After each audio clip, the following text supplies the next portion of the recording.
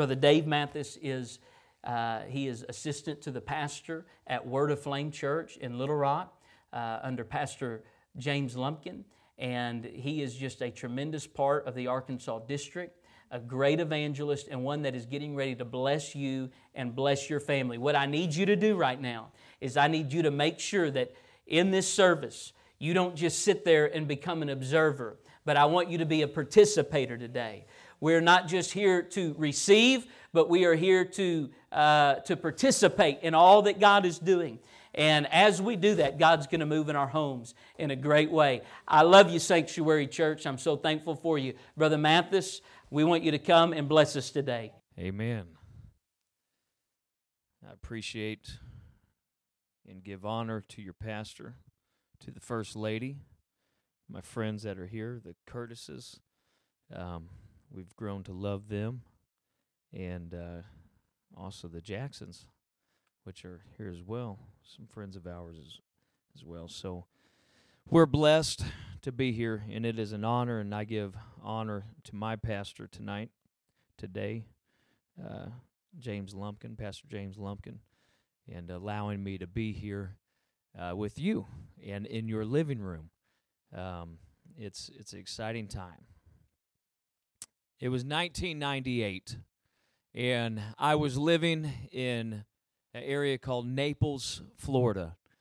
And in Naples, Florida, I hung around with all the wrong people.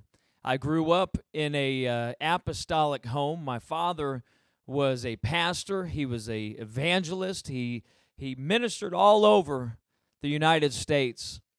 But I left the church. And so when I was in Naples, Florida, I was out partying with my friends one night, and we were up till about 4 a.m, and we decided we needed to leave and go to a friend's house, and we were going to stay there for the evening. And so we took off, and I had this 1989 5.0 Mustang, and it was sweet. And it was a stick shift, and I tell you what, when you started up this car, everyone knew you were driving away.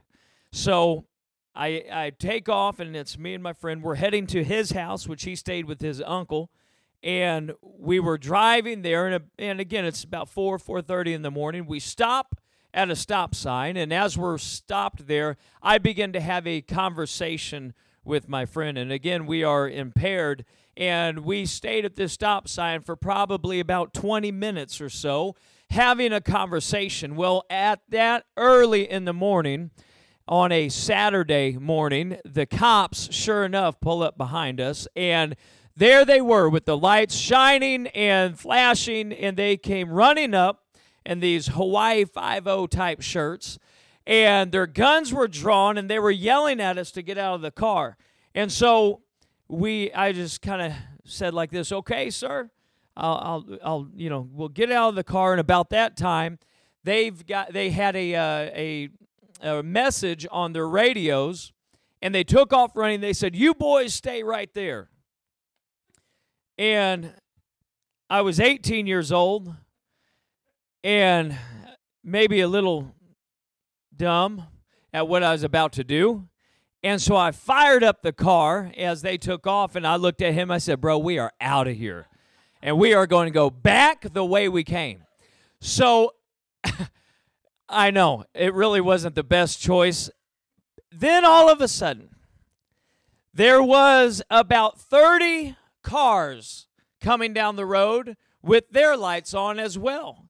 And then a SWAT team that followed with them. And then they set a roadblock up behind us. And I looked at him, and as I turned off the car, I said, "We're not going anywhere." So, again, we are impaired at the time. We have been drinking and doing drugs all night long.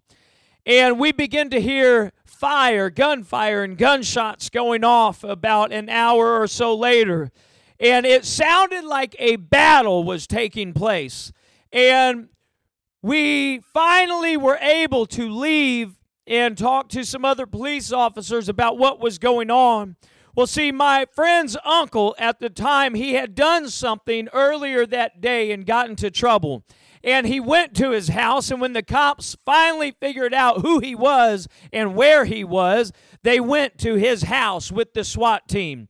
And they had a shootout with this man, and everyone that was in that house died that night because they thought they were going to take on the police. And I thought about that moment sitting at that stop sign, and I was talking to my friend, and I was saying, hey, whatever's going on right now, let's just talk a little more. It's all right. And I thank God that we were pulled over at the time, because we were held off just a little bit, because how my mind was at the time, we would have picked up a gun and joined in with everyone in that house. So it does not matter where your walk is with God tonight or where your loved one is tonight. When God has his hand on you, he's got his hand on you. Hallelujah. That's what God does.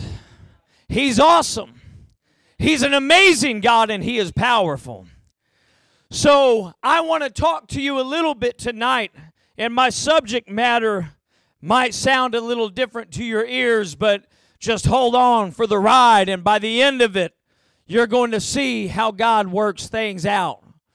But the subject title would be this: Jesus Christ, or in a Jesus crisis. You see, sometimes we will end up in a crisis. We will end up, and I'm not necessarily talking about the crisis that our nation is facing today. To God, that is nothing. That crisis that's going on, I look at as an opportunity for the church. We're going into thousands of homes online, and it's because something has happened to where the nation is being brought to their knees to see what God is going to do. So I'm not talking about that crisis, but maybe a crisis that you're facing today. Maybe you've walked away from God and you don't know how to get back. I remember when 9/11 happened, and I was out of church at the time, and I remember the first thing I wanted to do was go to church the following Sunday. And I went to the church stoned out of my mind because I was scared and I was terrified. And so I went to the church. It happened to be an Assembly of God church. And I walked in through the doors. They was the only people I could find that was still having service at that time. And I said, hey, this isn't my background. This isn't the type of church that I'm used to going to. But I remember going up to the altar, and I just went to my knees. Now, this was a little unusual for them at the time. And I just began to weep, and I began to bawl and cry out to God out of fear. And right now, our nation is looking for hope. Our nation is looking for the answer.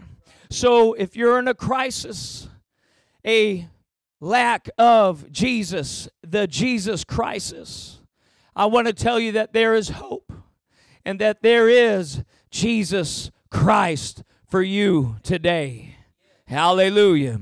If you're at your homes, just begin to lift your hands for a few moments and thank God for his mercy. Thank God for his grace. The simple fact that you're able to listen and watch this message today, he had more grace and mercy on you. Oh, hallelujah. I'm just telling you right now, I've come to have church.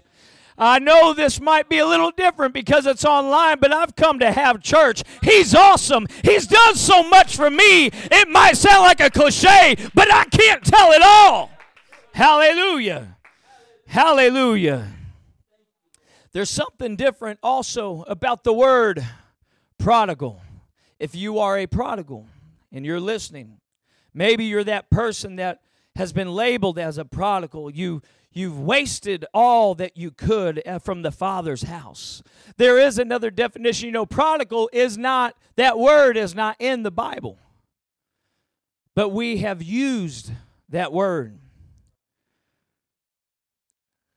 But there's also a prodigal father that a lot of times we don't talk about a whole lot in that sense of calling him the prodigal father. But some are surprised that God will let things happen.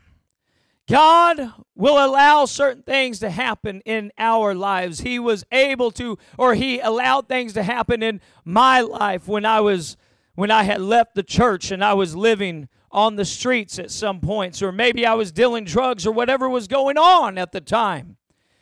You see, He's not going to force you to do anything. If He ever steps in, then you no longer have free will. You don't have a choice. You see, that's the way a father's love sometimes can be. He allowed him to waste everything, to even leave home, because he had that choice. In the culture of Jesus' day, children did not leave the home when they became adults and married. The father simply added on to the house, especially if his estate was wealthy. To leave home was to leave everything. Your family, your relationship. You did not want to leave that future. But the father did not want his son to stay home if the son did not want to stay. He did not want him to be there out of some kind of obligation, if you will. Notice that the father does not go on, or does not go to the distant country in search of his son. He will not rescue him against his will. He will not let him go until he has discovered for himself what the world is trying to give him maybe is even a lie. How ironic that the son's pursuit of pleasure will make pain his consistent companion. Lifestyle before they even come about. But when you are in the middle of that situation, it is not easy to see it. Sometimes it's not easy to see how it is. The prodigal son even got to the point where he had to shake himself. If you're familiar with the story, when he was laying in the pigs with the pigs and looking at the feed, the food that he was just desiring at that moment,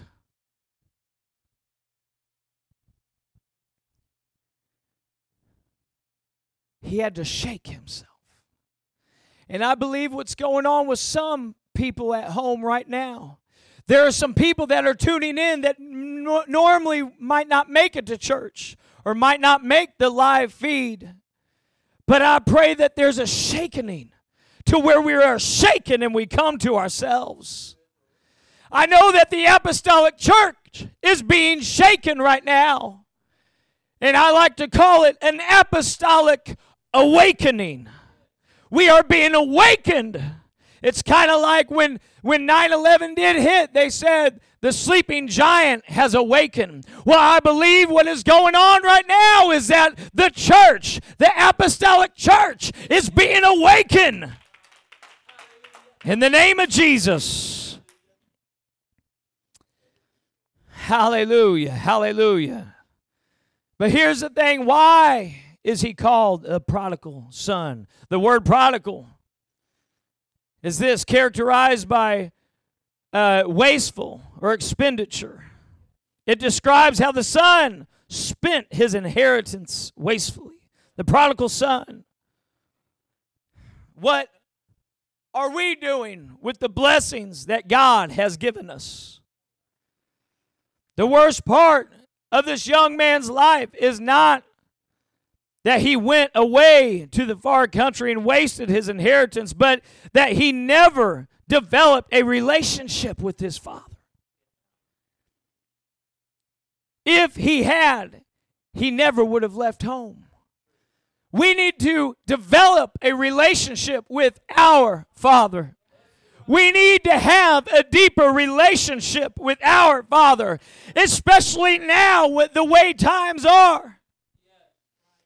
Your pastor was just saying, don't forget your devotionals. Don't forget to be in the Word. Don't forget to be in prayer, because I want to have a relationship with the Father. I don't want to leave home. If I've got a deeper relationship with you, God, I'm not going to leave. But right now, it might be easy to maybe go to the pantry and pull out some Pringles and sit down on the couch and put the live stream up on the screen and just watch while you're eating your snacks. Well, I want to challenge some of the people that might be watching at home. Maybe this church that's watching at home. Put up the snacks. Put up everything else. Let's begin to worship God together. Let's call on Jesus Christ together, because I don't want to have a religion. I want to have a relationship. Hallelujah. Hallelujah.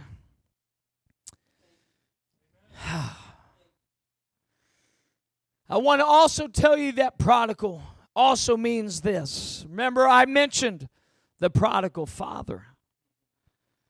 Here's also what the word prodigal means: giving in abundance, lavish in giving, extravagant. The father was a prodigal father. He was abundant in love, lavish in giving it. But then the prodigal son talks to himself. And when he came to himself, like I was saying, he shook himself. You've got to be shaken. Luke 15:19-20, and I am no more worthy to be called thy son. Make me as one of thy hired servants. And he arose and came to his father. But when he, hallelujah, when he was yet a great way off.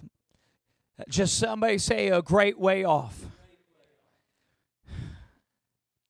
I got a brother here that's going to help me with something real quick. If you'll just hand that to me. Right here in my hand, there's this flashlight. And on the handle of this flashlight is this red LED light that shows. One of my sisters, by the name of Tamara Baldwin, she gave this to me before I left and moved to Little Rock, Arkansas. And my father had a mantle from General Conference years ago that was prayed over. And there was a passing of the mantle, if you will. And we had a very closed type of ceremony with my family. And my sisters, all of my sisters were there. One had to join via FaceTime. But Tammy gave me something that day. She gives me this flashlight. And she says, if you ever lose your way again,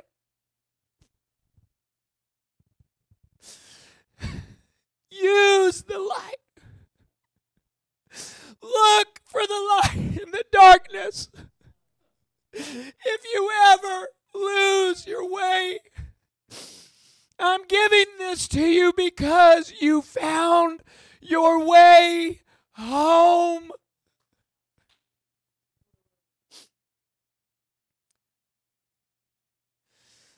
If you have lost your way, maybe you haven't been in church. You haven't walked through the doors of a church in a very long time. And maybe this is the first time you've seen a service in a very long time. There is a way out. There's a way out. There's a light so you can find that way. The Bible says that we need to repent. What does repentance look like? Repentance. Imagine with me, if you will. Can I use my brother right here real quick? Come up here. You're going to be in everyone's living room here in the next few moments. I want you to stand behind me, if you will, if that's all right. Yeah, right there, that's good. Sin. This is what repentance looks like. I can't necessarily put a label. Here, come a little closer for me, will you? I can't put a label on sin. Some people say, well, if you drink, smoke, and cuss, you're a sinner. We're all sinners, saved by grace. There's going to be some things that affect me that might not affect you. But sin is simply what is ever separating me from Him. So, this is my sin today. And let's imagine God is back here. Grace is back here. Mercy is back here. But this is the thing that is in my way. And it's so big and I can't do anything about it. My sin is big and I can't do anything about it. Stop laughing at home. I did not say he's big. This is an illustration. I love you. So let's back up a little bit. Let's keep going a little further back. And it's huge. And when I'm up on that sin, it seems like I can't get over it. I'm an addict and I can't get over it. There's just too much. But when I have a changed mind and I say, okay, God, I can't do this anymore. God, you know my life. You know my lifestyle, and I can't do it. I'm going to turn away with a changed mind. And I'm going to begin to walk away. I know it feels huge, and I know it seems so large right now. But if I continue to walk out of this sanctuary and I go to the opposite end of that hallway, and I turn around and I look back at that sin, because you know how the devil is. The devil wants to remind you of your past. And I get to that opposite end of the hallway and I look back, I could probably fit him inside of my fingers right there. That's because the further you walk away from sin, the easier it gets.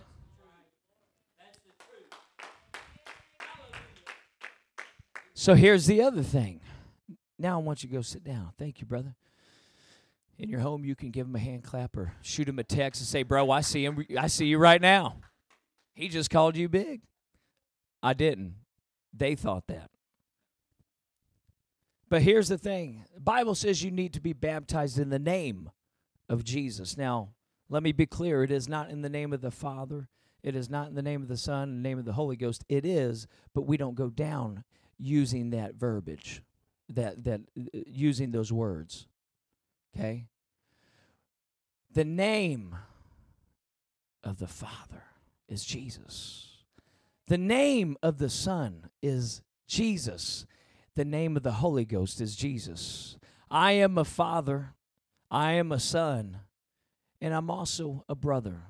But if I write a check, or someone writes a check to me, they cannot put the name of the brother on it. They've got to put my name on that check. I've got to go down in his name. I'm trying to make it as easy as possible for anybody that might be tuning in right now. You got to be buried in his name. Now here's what, so repentance, we remembered how repentance was. Here's what baptism does. When I come up out of the water and I begin to question, is that really washed away? And the devil starts to remind you of your past. And you say, hang on a second, devil. And you look back, and it's gone. It is no longer there. Whatever was separating me from him, it's no longer there anymore. You see, that's how God works everything out. And then he says you got to be filled with the Holy Ghost. Evidence of speaking in other tongues. It sounds crazy. I know, but it's true. Everything I tell you right now, it is the truth. You see, if I was to take this iPad that I have sitting up here right now, and it was not mine, and I took off with it and I was running, and I had it at my home, and the cops show up knocking on my door, and they know that I have stole something, and they take the iPad and they said, okay, we're going to prove that this or they're going to prove that it belongs to somebody else, and they begin to dust it for prints. And that individual that I took it from, they're going to find their prints on it. You see, when we receive the gift of the Holy Ghost, it is evidence. There's evidence. God's fingerprints is being applied. Yes, I believe on Him, absolutely. But like the Bible says, have you received since you believed? Yes, I believe. But now I need to receive.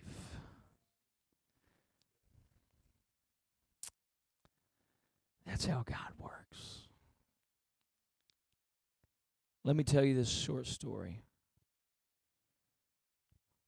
I'll come to a close here. I was living in the world, and I thank God for praying parents, praying family.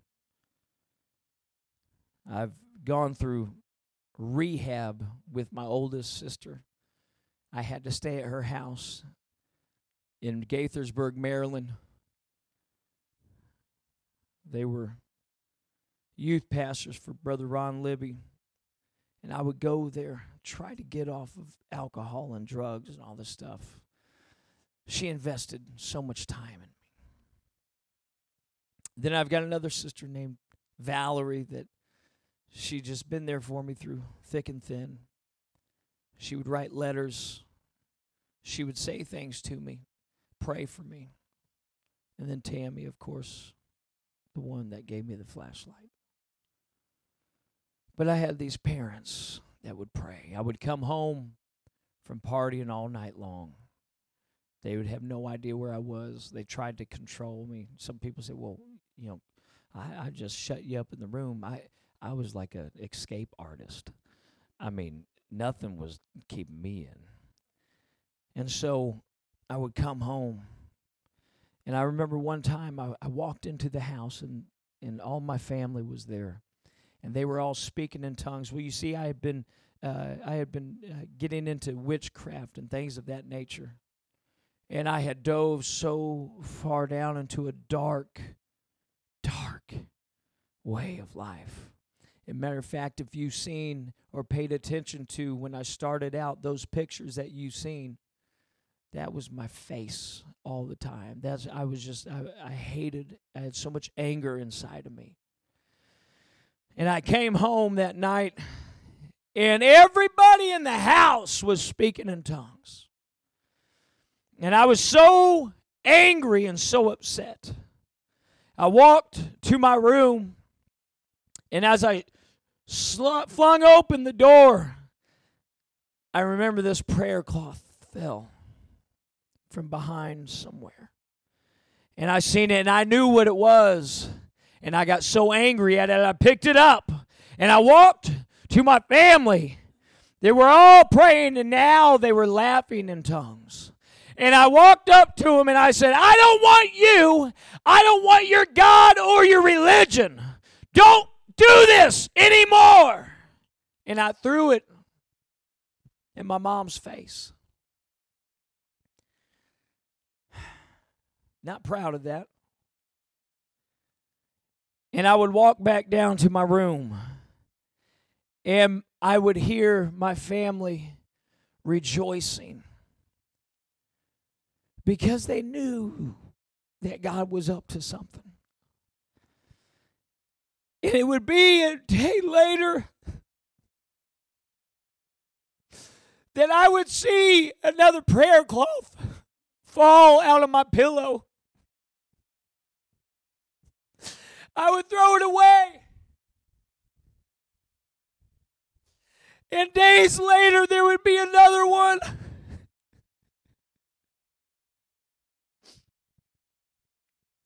My mom had a dream about 1997, 98. And in this dream,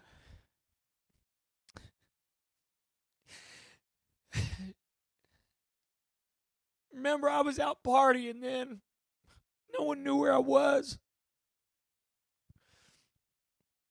And this dream my mother had, I was preaching on a platform. And while I was preaching, I was walking back and forth. I don't know what I was saying, and she didn't tell me about this because she knew how angry I would get.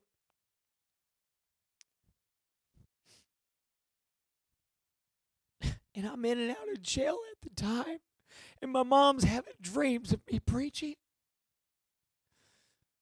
In this message that I'm preaching in her dream, I walk down off of the platform. I'm walking this way.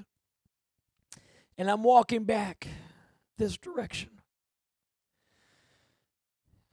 I don't know, halfway across the front, my mom and dad is in the audience. Again, this is in her dream. And my mom stands up. She runs up while I'm preaching. Without hesitation, she grabs a hold of my hand, and I just continue to walk and talk.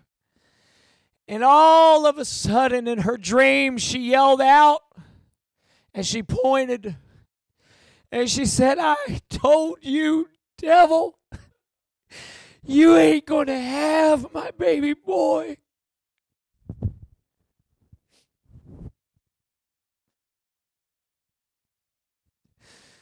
So fast forward to 2016, Kokomo, Indiana. I'm preaching a service. And I'm walking across the platform. And I go down and I walk across the front. And about halfway through, my mother is up in the front holding my hand, saying, "I told you, devil, you wasn't going to have my baby boy." So to any mom and any dad that are sitting on your couch from this church, and you got a loved one, and you've got a promise from God, they might look like they are having a Jesus crisis moment, but there is Jesus Christ in the midst of it all. Don't give up hope on that loved one. Maybe you're a young person and your parent doesn't go to church. Maybe you have a sister or a brother or an uncle or whoever it is. Don't give up hope. Don't give up hope.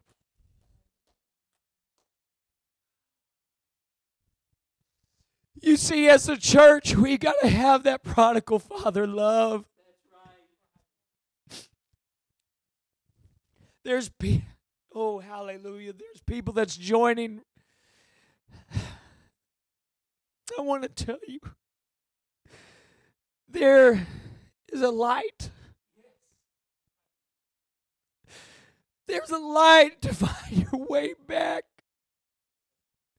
Don't worry. There's not anybody that's going to judge you. We don't have time for all that. He's coming back. And if you're a prodigal, I don't want you to be lost.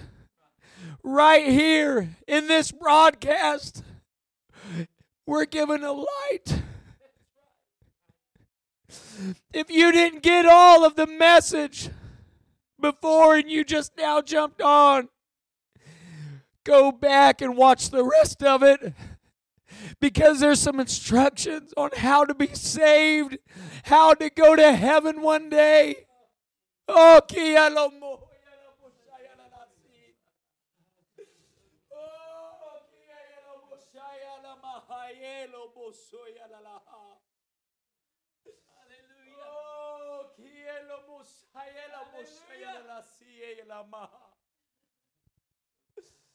Oh, hallelujah, hallelujah.